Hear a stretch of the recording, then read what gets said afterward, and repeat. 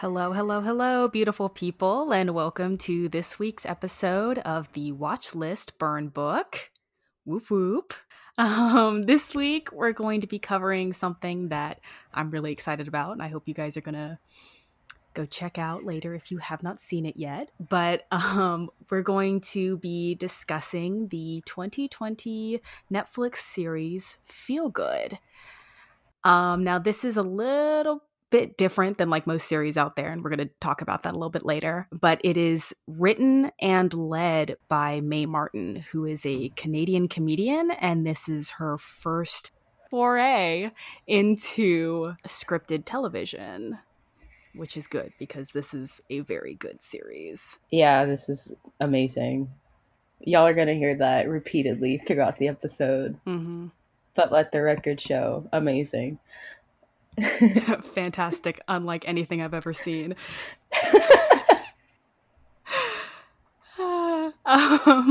To start off our talk, we are going to dive into our list of people we love. Topping this list, it's someone that I think is like easily my favorite person in the entire show, and probably that I've seen out there, is Phil, George's flatmate. He's so funny. So funny. His line delivery is incredible.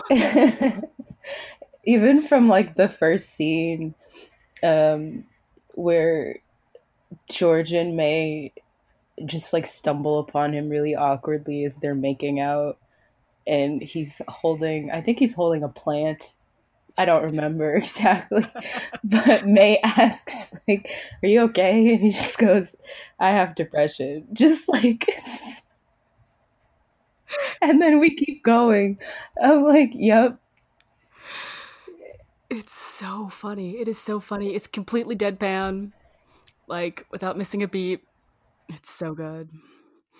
He also is just like in the weirdest way, but also kind of in the best way, becomes like this really great source of support for both May and George.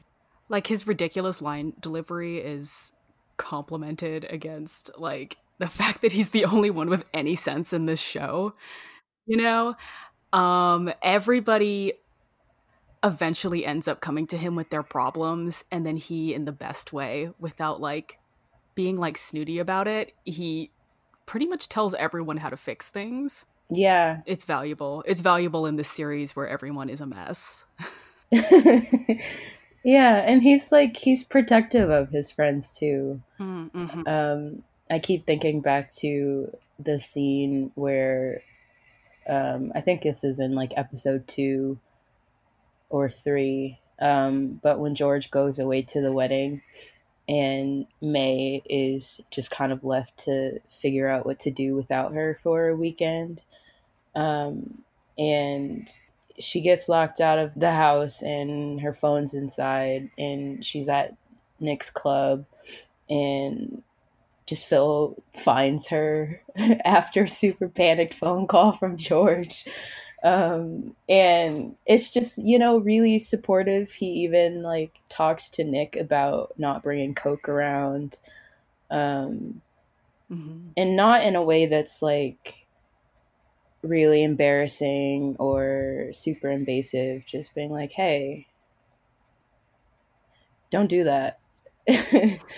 Watch it. Yeah. And it was nice to see. I mean, Meg ends up having multiple people in her corner throughout the show, but it was nice to see Phil just kind of step up. Oh, from like day one. Like May shows up and Phil is immediately in her corner. Yeah, and in George's too, even though she's so mean to him sometimes. Yeah, she did not speak to him until May moved in, and then May started talking to him. But like he cares about George so much, and then when she and May break up at the end and he tries to get her a puppy, but then all the puppies look like May, so he gets her a bucket of worms to talk to. Which is ridiculous, but it's still so wholesome. Yeah, he's a little sweet. Sweet man. Mm-hmm. And on the other end of the spectrum, we have our second fave, Lava. Um, Oh, the icon. iconic, no filter, unapologetic, perfect in every way. Yeah, really perfect. Absolutely gorgeous. Mm-hmm. Was in love with her from the moment she stepped foot onto the screen. Oh yeah, oh yeah. Um, She's beautiful and she's a caterer. Like she's a really good cook. Let's flag that. yeah. Ideal. At first, I thought she was an artist, and then I realized, like, oh no, no, you do events, Mm-hmm. um, which is still really cool. Mm-hmm. And it's like I really liked getting to see her and Maggie's relationship both develop and fall apart. It's Mm-hmm. just sad to say. Yeah, it's Um, tragic. but to, yeah, like watch that journey with the two of them, especially when May comes over and the three of them hang out for a night. Like I thought that that was sweet, especially when you can see, even though we don't spend too much time seeing the two of them truly on their own, but you can see Maggie and Lava making strides toward forming a relationship Mm-hmm. that is different from what they've had in the past. Mm-hmm. And it's so well done too. Like even though we only get to see two scenes with them together. And it's Yeah. like when May goes over to their house for that sleepover. Hmm. And then when Lava's waiting outside with the cake for her mom at the end or close to the end. Um but like There's that brief scene when Lava's in the NA meeting too. that's right, she is there for a hot second. Um and like even like with those tiny like little scenes and then only hearing tidbits when the other characters talk to each other and like that topic is brought up, like even though we don't have a lot of material in that journey, like we do still see Lava and her mom growing fond of each other again. And it's Hmm. like really well done. So good job, Mae Martin. But but like it's still very beautiful to see. Mae Martin knocked it out of the park. um, especially with our next person on the list. Her name is Karen, and she is the compulsive liar. Uh, All caps TM. Nobody is doing it better than Karen. Um, she really is so funny. She is so funny. She is so funny. She comes up with the most ridiculous things too.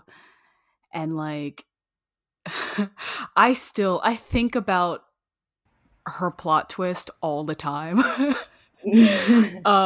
Cuz like she's a compulsive liar and she's in the support, it was like the Narcotics Anonymous support group Hmm. with May and Maggie and like a handful of other people. And like everybody just knows that she's a compulsive liar and this, that, and the other thing. And then it's later revealed that she doesn't even use narcotics.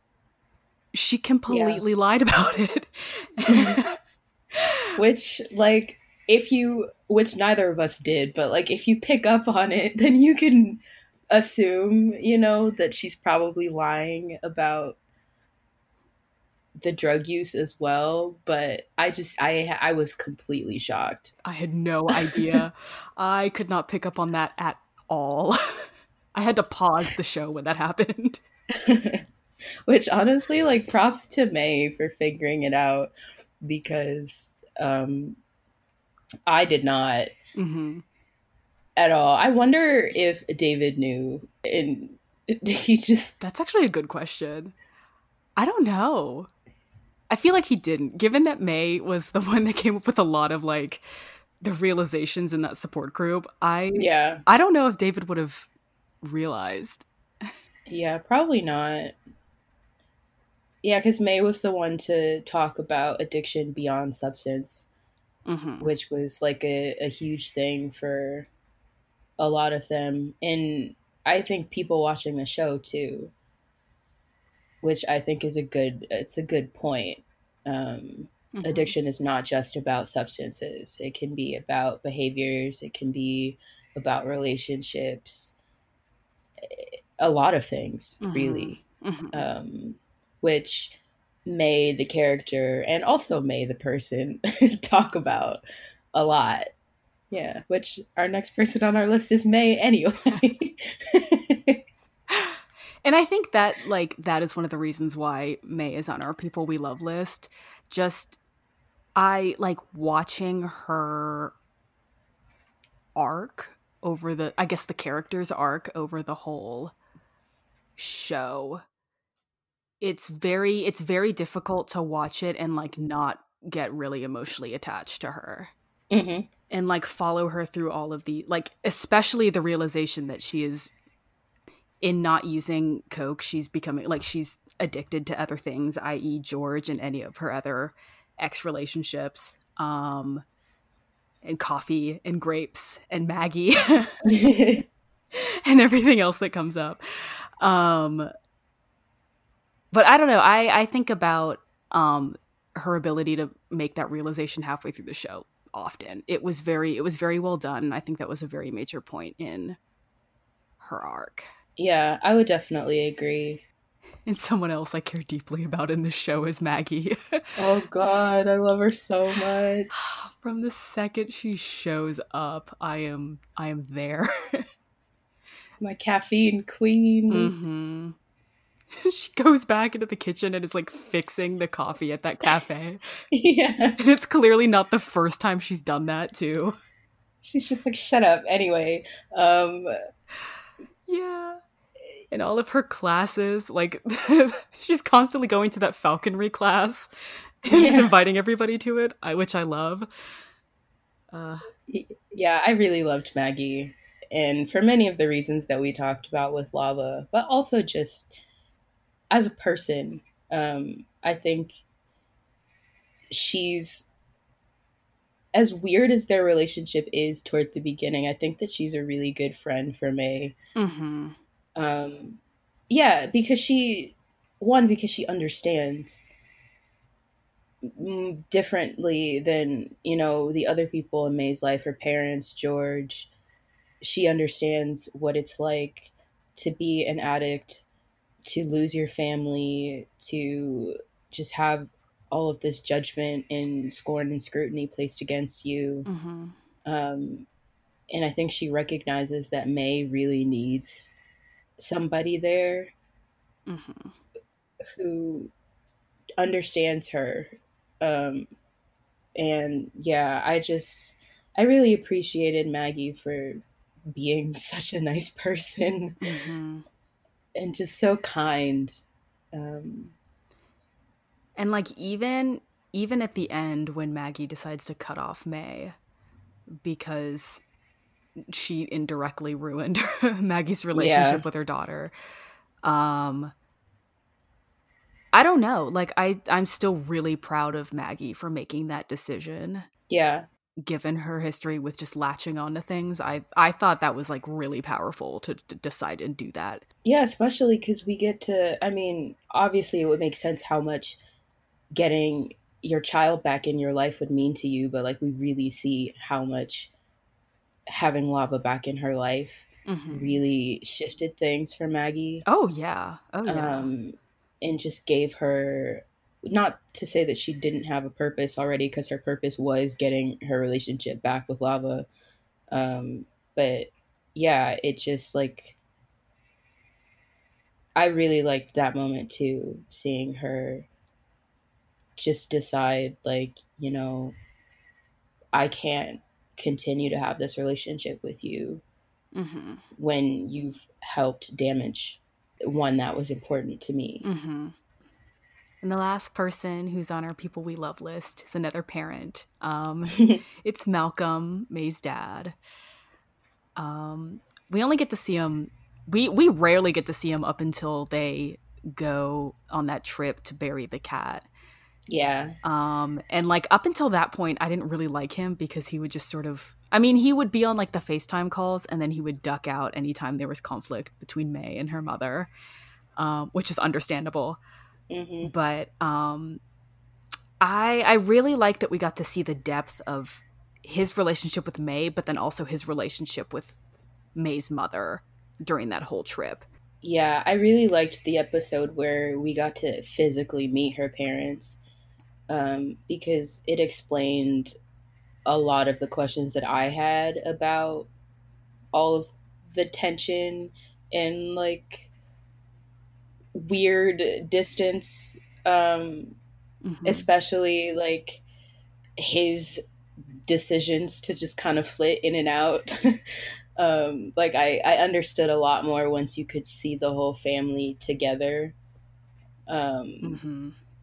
and yeah, I appreciated him being so understanding of literally everybody because while he wasn't always the best at taking sides, he definitely understood and took the time to consider what everybody else was feeling, which May and her mom don't always do Mm-hmm. for each other. Mm-hmm. So seeing him as like a middle ground and also just seeing him bond with George was very sweet too. Oh, that was so cute. Everything they did together was adorable. Yeah, I liked him. He was very soft.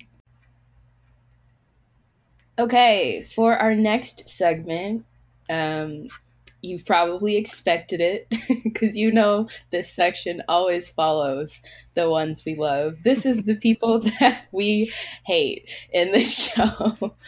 And there aren't a lot, but boy, do they exist.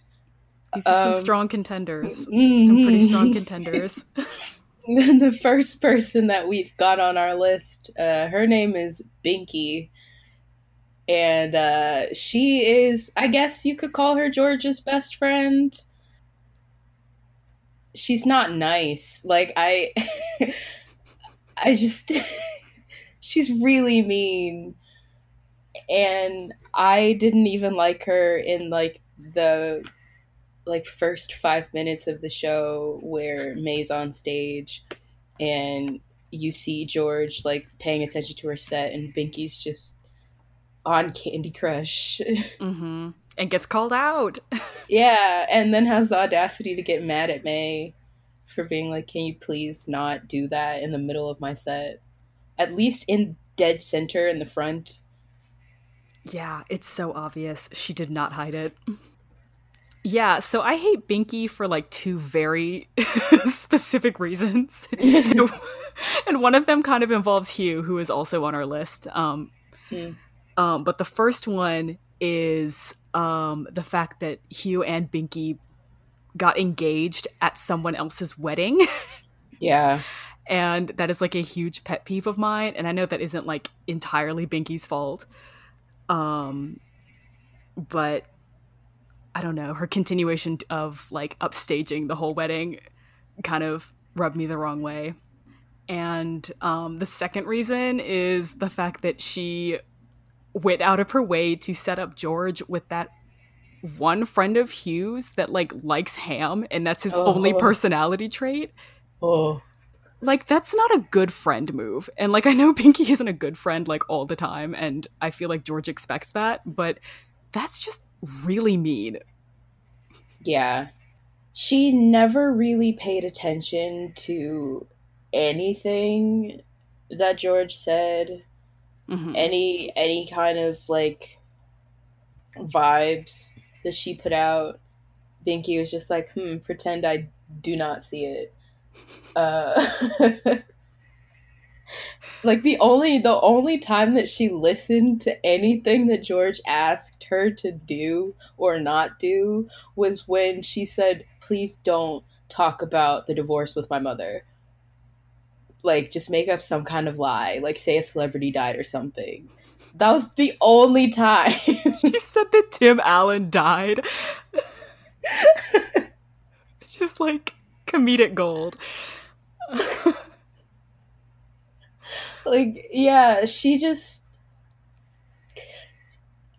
I didn't understand why, and I understood, but didn't understand why George really spent time around any of those people.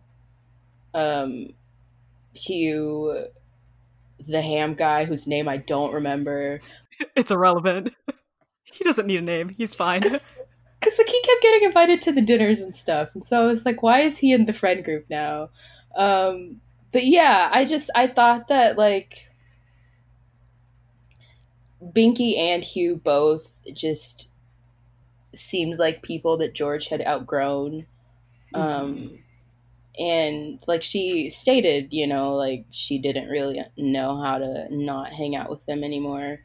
Um, but I just wanted better for her. I wanted her to have better friends, Mm-hmm. and it just it sucked like the way that she had to, I mean not had to, but like the way that she came out to them. Mm-hmm. Um yeah, I just wish that she had a better support system Mm-hmm. cuz they Mm-hmm. sucked and they didn't care about anybody other than themselves. Somehow they're going to be having a baby. Yeah, somehow. Which, oof. Oof.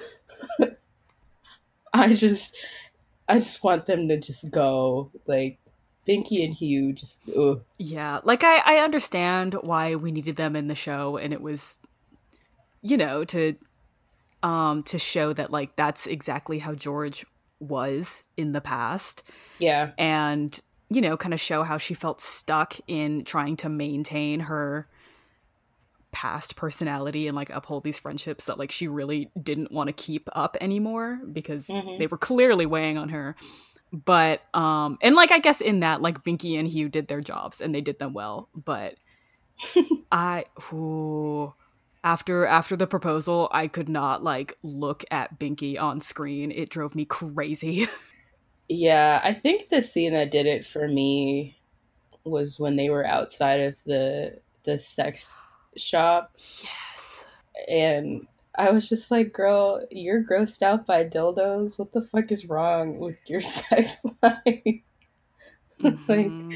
she just she just seemed so like I kept thinking of like the whole British stiff upper lip stereotype, Mm-hmm. and it just like kept being Binky. Like I felt like I was getting hit over the head Yeah. repeatedly.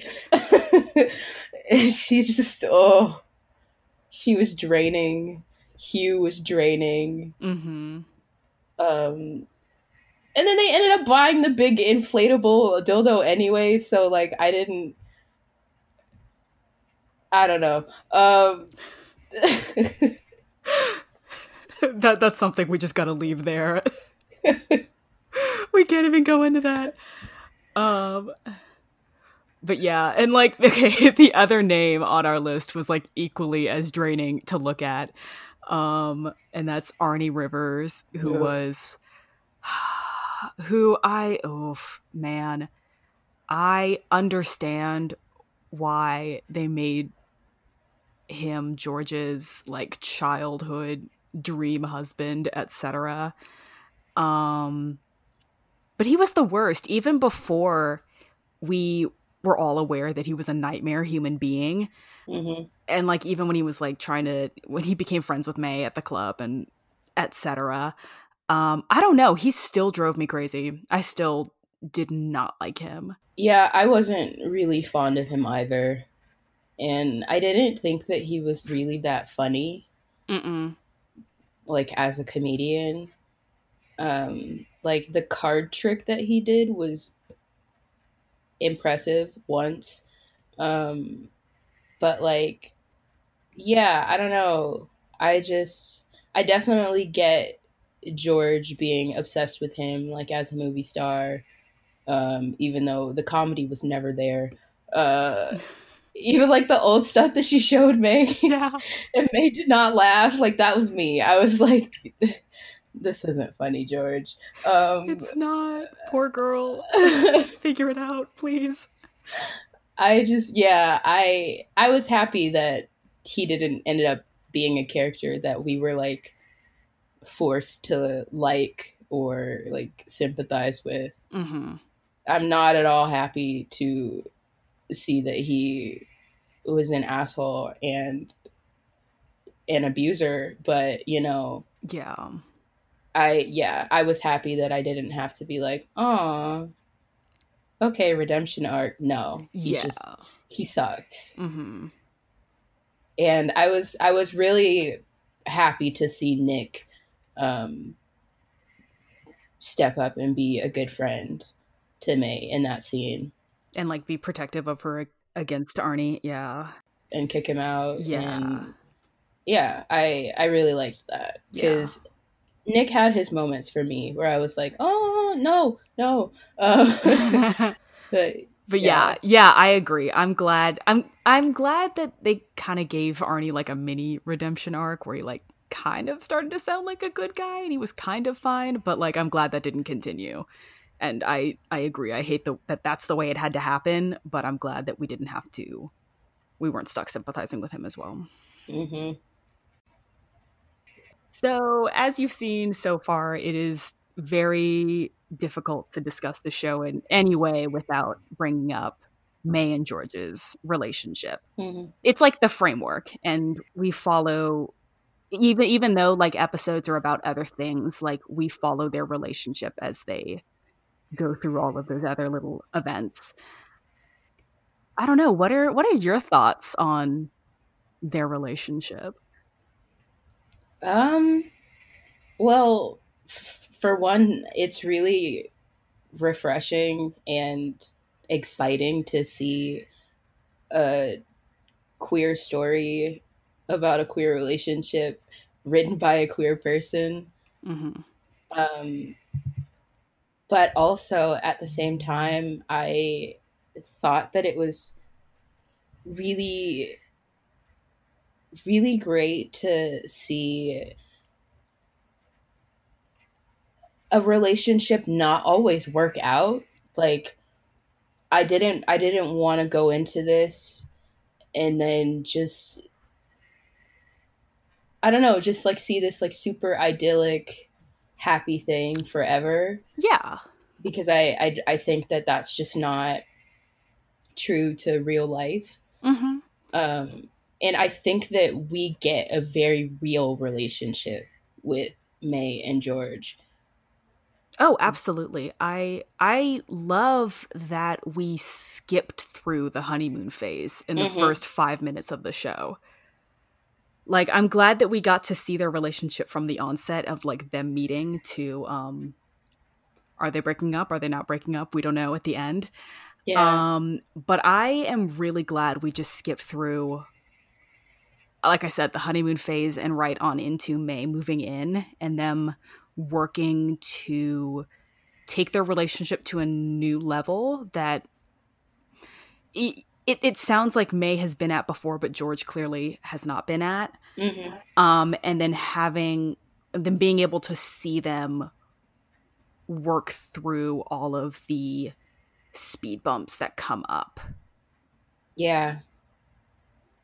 Yeah. Something that I liked that got brought up really early on and stays, a pretty focal point of discussion is being in a relationship with someone who probably still considers themselves straight for the most part, Mm-hmm. and someone who hasn't dated another queer person before, um, both being that person and being the person who's in a relationship with them, like getting both sides of that dynamic and really just like exploding it.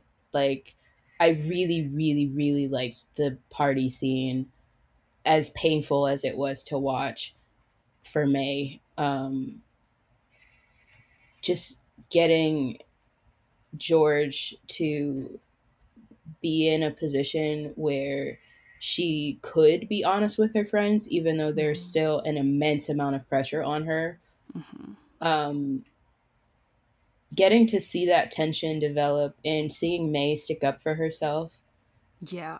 um, and eventually talking about it in stand up, I liked, yeah, I just really liked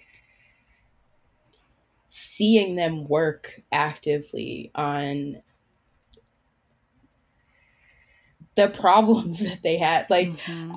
I don't know. I haven't watched something about a relationship in a while, so maybe it's just like Yeah, no, I feel like watching them work through things is something that usually does not happen when portraying relationships, and especially like portraying queer relationships in media. yeah. Um and I like that for both of them there was like one very big issue that each of them had, and then Hmm. it felt like each episode and like each stage in their relationship they were like trying different tactics to fix that one thing that they both had. Hmm. And it was like frustrating to see them do it in different ways and then have it just not work and like fail miserably, because I'm so emotionally attached to this relationship. But but just seeing them work through things in that way, I thought was really nice to see and really nice to put on screen. Yeah. And I feel like we've been talking a lot about the conflict, but the tender moments are very great too. Oh, they're so good. It's we're not saying that this show needs more conflict because it really does not. No. I loved seeing all of the very sweet domestic moments too. Mm-hmm. Um, or after George came out like very publicly and not necessarily in the way that she had intended, um, her like popping up to see May at the meeting and being like, please just hold me, like very tender. Like they were very sweet together, and not always, like one of the things that I like also about the show is that you don't really know whether or not they're good together, Mm-hmm. especially by the end. Like, Oh yeah. Oh yeah, I loved how at the end we not only didn't know if they were going to stay together, but like you as a viewer were conflicted about whether or not you actually want them to be together. yeah, because I don't know. I think ideally I would love for them to end up together, Mhm. but yeah, I don't know. Yeah, I agree. I wish they could get back together after they both figure things out. Hmm. Cuz I love seeing them together, but I feel like the time that they got together was not ideal for both of them. And I think that's what is shown. Personally what I think is shown through the show, which is such a conflicting idea to have. Like it kind of sucks, but Yeah, because you want to root for them, mhm. but yeah, I think where they both are right now, I don't know if they're necessarily the best for each other. I don't really think May needs to be in a relationship with anybody. Yeah, agreed. I don't know. I was excited low key about her going to Canada for a bit.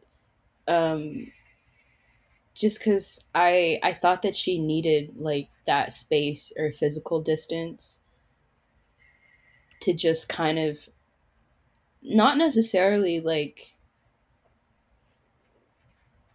completely disappear off the face of the earth, but just to get some distance away from really everything, including comedy, relationships, the UK, just getting some time away.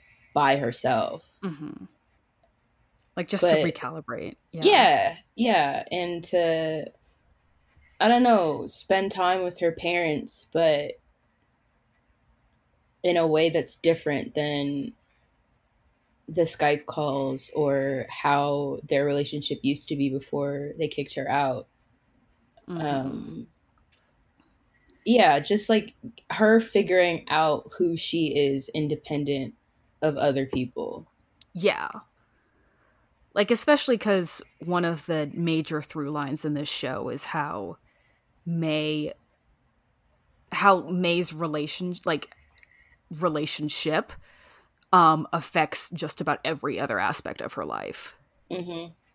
And like that's done really well. Like, um, through the problems that she gets herself into, and also like the way the show is set up, how how the show itself doesn't focus on their relationship, but their relationship is like important in just about everything else that happens in the show. Which it sounds a little messy, but it makes sense, kind of. Yeah. Yeah. So like in seeing all of that, you really are rooting for her at the end to get some space and come back to herself, which sucks because that happens at the exact same time that George comes out to her mom. Yeah. Which sucks you back into wanting them to be in a relationship, and it's very artfully done, but oof. Yeah, I was, I had so many conflicting emotions in like the last 5 minutes of that episode, because I was like, oh yeah, they're gonna have the really tough conversation that they need to have about how they just probably are not right for each other right now, but like, there can be hope, maybe. And Mm-hmm. then May's about to talk about how she's gonna leave, and then George is just Yeah. had this super huge step that she's taken. Um, yeah, and then it just ends like, Yeah, you don't even know. you don't You don't even know know. what happens. You don't even know. It just cuts off. We just have a kiss as a cliffhanger. You get emotionally like sucker punched back to back to back for like the whole like 25-minute episode. And then at the end, it's like, oh, whoops, we're leaving you Oh there. God. But it's so good. That's It what makes it is, so good. it's so good. And it like, again, I don't, we've talked about it briefly, but like this show is so funny. It's so funny.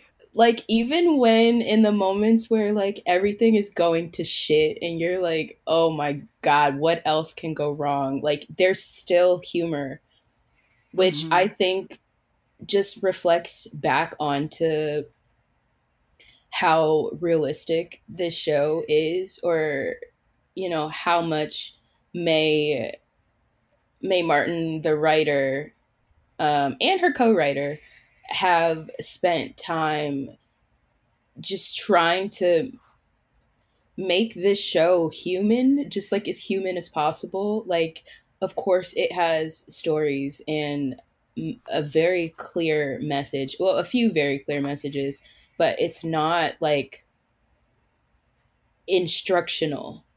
Yeah. Yeah, no, this is easily one of the most real shows I've seen in a very long time, Hmm. which was so refreshing, which was honestly probably why I like have only watched it in like one speed through, which made me live and die a couple times, but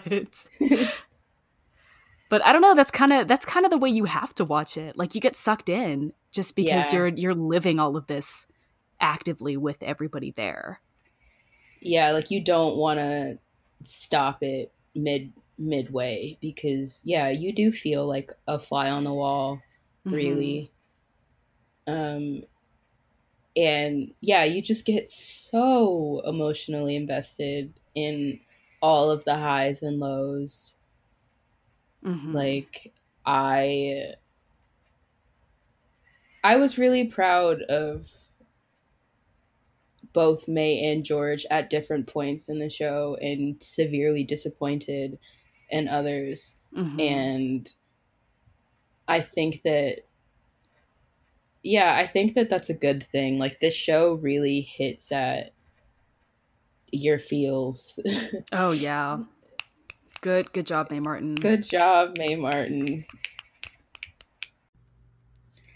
Okay, so for our next segment, we've been talking about her, but we wanted to include an actual segment about May Martin, the real person.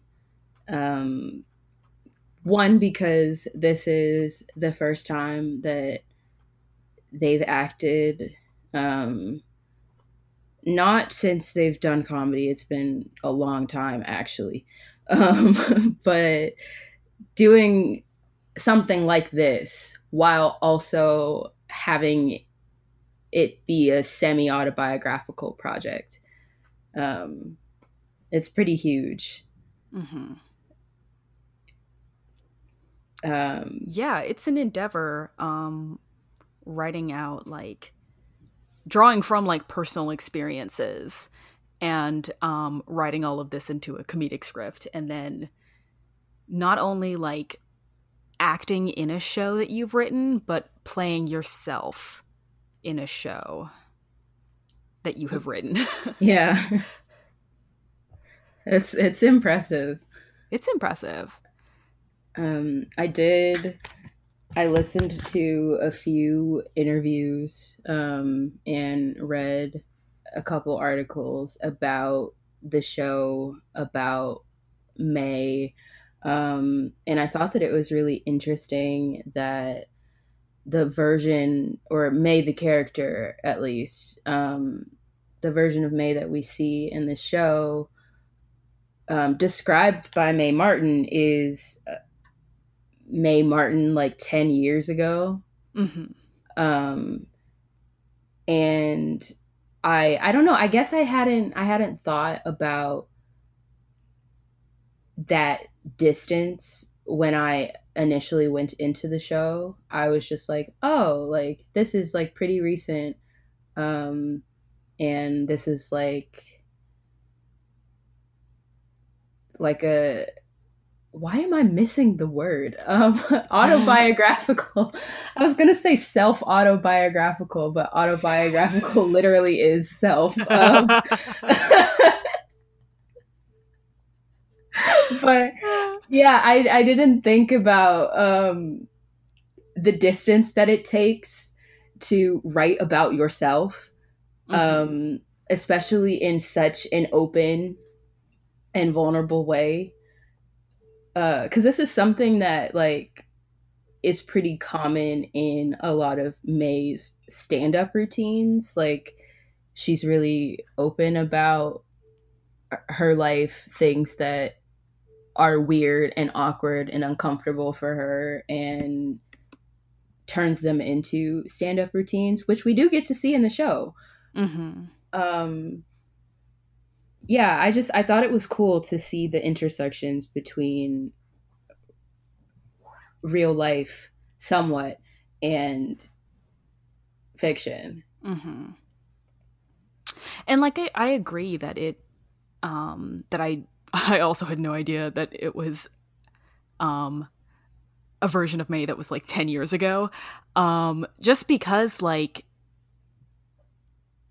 the way that May the character handles things, and I guess like the way May the person wrote May the character to handle like honestly the fluidity of gender and sexuality was Hmm. something that just those discussions felt so modern. And like I know 10 years ago was like still modern, and like these things were coming up then because clearly May the person was doing comedy about them, but the the struggles that the characters have within those topics is something that feels extremely current. Yeah, yeah. I would even say about a lot of the addiction conversations as well, Mm-hmm. um, because I think that people, larger society, at least I haven't noticed it until recently, but like the conversations around addiction, and with addicts, people talking about addiction beyond substance and even within substance abuse, um, how addictive behaviors can manifest in so many different ways and how that can follow you throughout your life. Mm-hmm. Um, I think, yeah, that in a way also felt very rooted in the now, which I think is the point. Yeah. Like, I think we're supposed to look at this show and look at the version of May that we see in the show as like a very current, like present thing, which is important because there is somebody like the May that we see who Mm-hmm. exists in the world right now, even if it isn't who May Martin is anymore. Because obviously she's in her 30s now. Mm-hmm. Um, she's pretty successful. Um, yeah, there are like obvious differences in just like life state and maturity and all of that, but yeah, it kind of feels like in a way the show is like kind of a conversation between the two Mays. I don't know if that makes sense Oh or no, if that I'm just makes going yeah. off on a tangent. No, I think that makes total sense. Um, because just the way that the material is discussed in the show, it like feels cathartic, not only for May, like as a writer, but I Hmm. guess for everyone watching as well. Which is like something that she talked about in her interview with The Guardian. At everybody, you should check out that interview because Hmm. it's really, really good. It's really good. But yeah, like she brings up how people who have seen like her stand up react in that way, that it's like cathartic and that they've learned things about themselves watching those specials, and then that's also happened in the reception of Feel Good. Hmm. um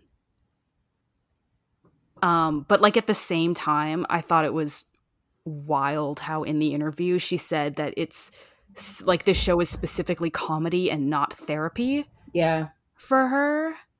um just because like it does feel so therapeutic for pretty much everybody involved in this piece, audience included. That the So I don't know, it hits me that May still considers this first and foremost just a different form of like more emotionally connected real comedy. Yeah. I I would agree with that because I think I initially walked away from the show thinking like, oh wow, this must have been like such a cathartic thing, Mm-hmm. and like, oh man, such a great use of like your own life experiences to tell a story, but like it's more than that, and at the Mm-hmm. same time just like isn't that, like, I don't want to say it's not that deep, but like in a way kind of like, Yeah. Yeah, like the point of it is not to overthink it. The point of it is just to feel it. yeah. Feel good. Haha. That was so bad.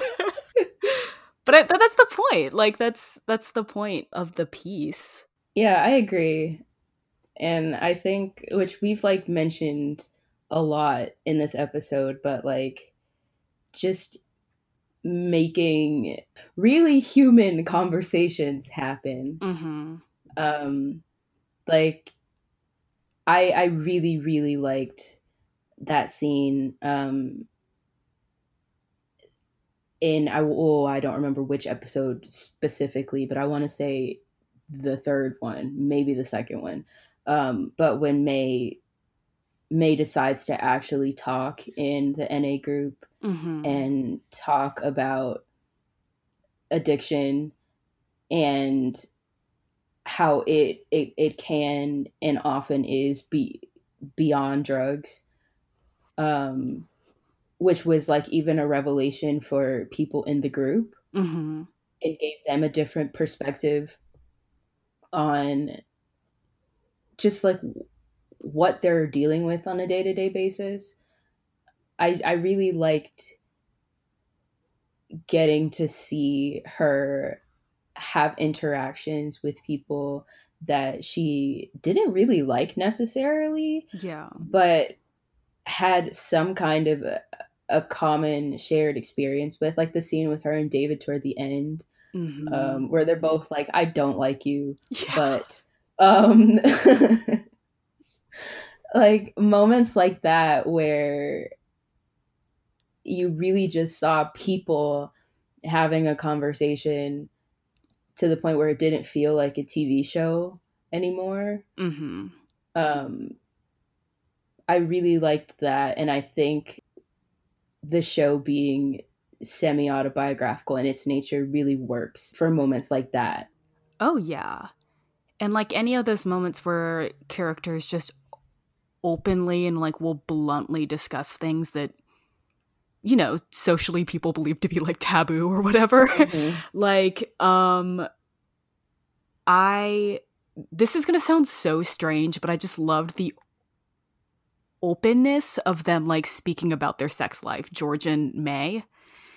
Yeah, Just because that is something you don't see, and like it like just something you don't see in like normal media, but it's something that does happen on the regular. So it's like refreshing to see people have these conversations on a screen.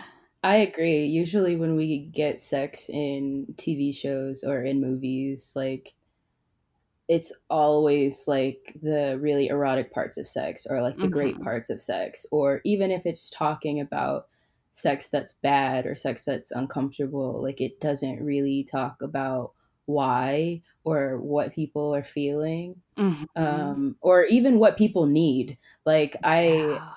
I really really appreciated the conversations, um,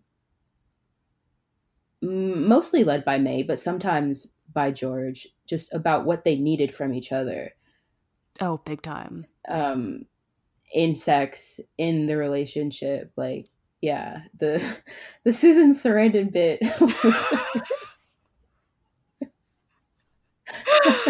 That was incredible. was so good. That was really good. That was really good. Or like when George tried, bless her heart, tried to like dress up, even though it was a terrible, terrible idea. Yeah. And it was good because it was awkward, but it was Yeah, funny, and that's how those things go down in real life. yeah, exactly. And now we come to the best part of the episode. Just as a quick little refresher, the Michelin stars are a rating system used for restaurants. And if you're wondering, yes, they are, in fact, run by the Michelin Tire Company. Don't tell me why, but they are, in fact, the same thing. Um, so 1 star signifies a very good restaurant.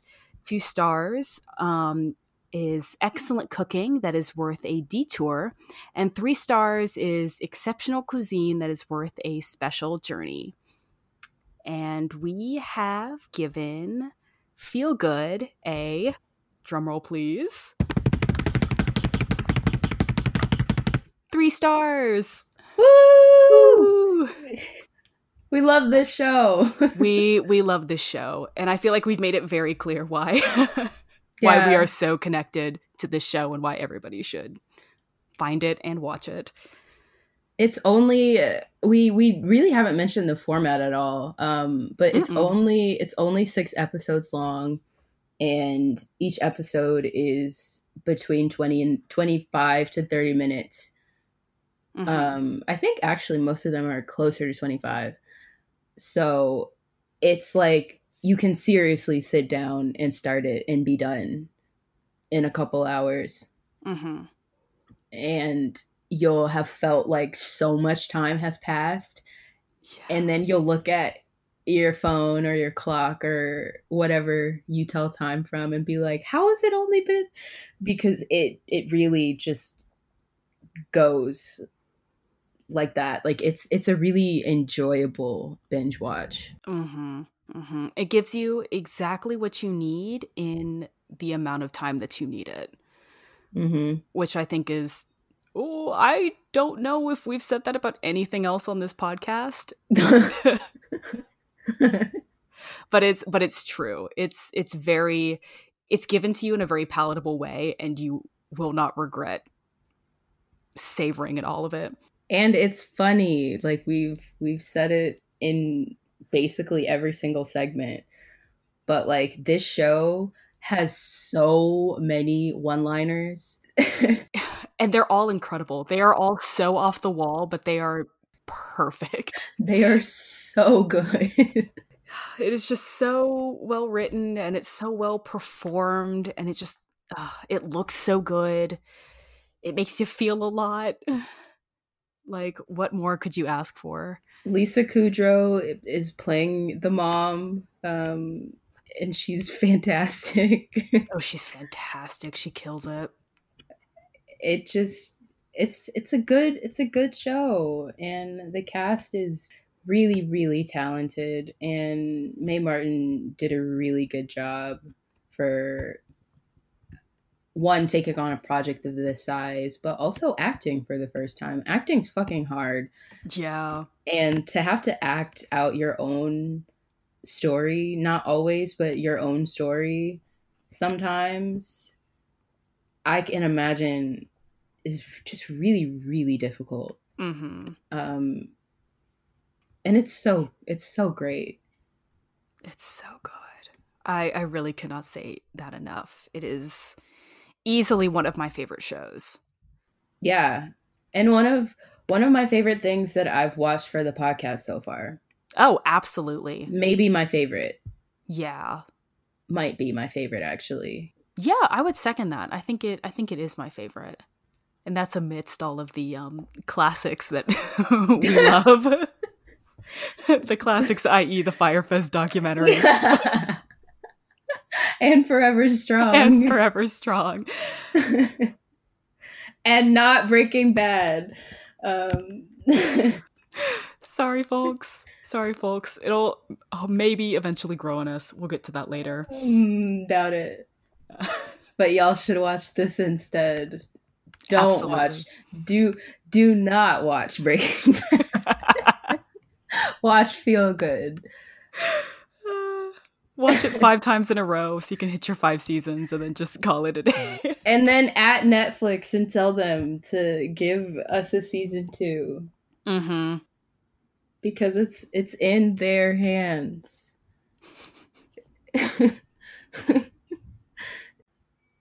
Thanks for listening.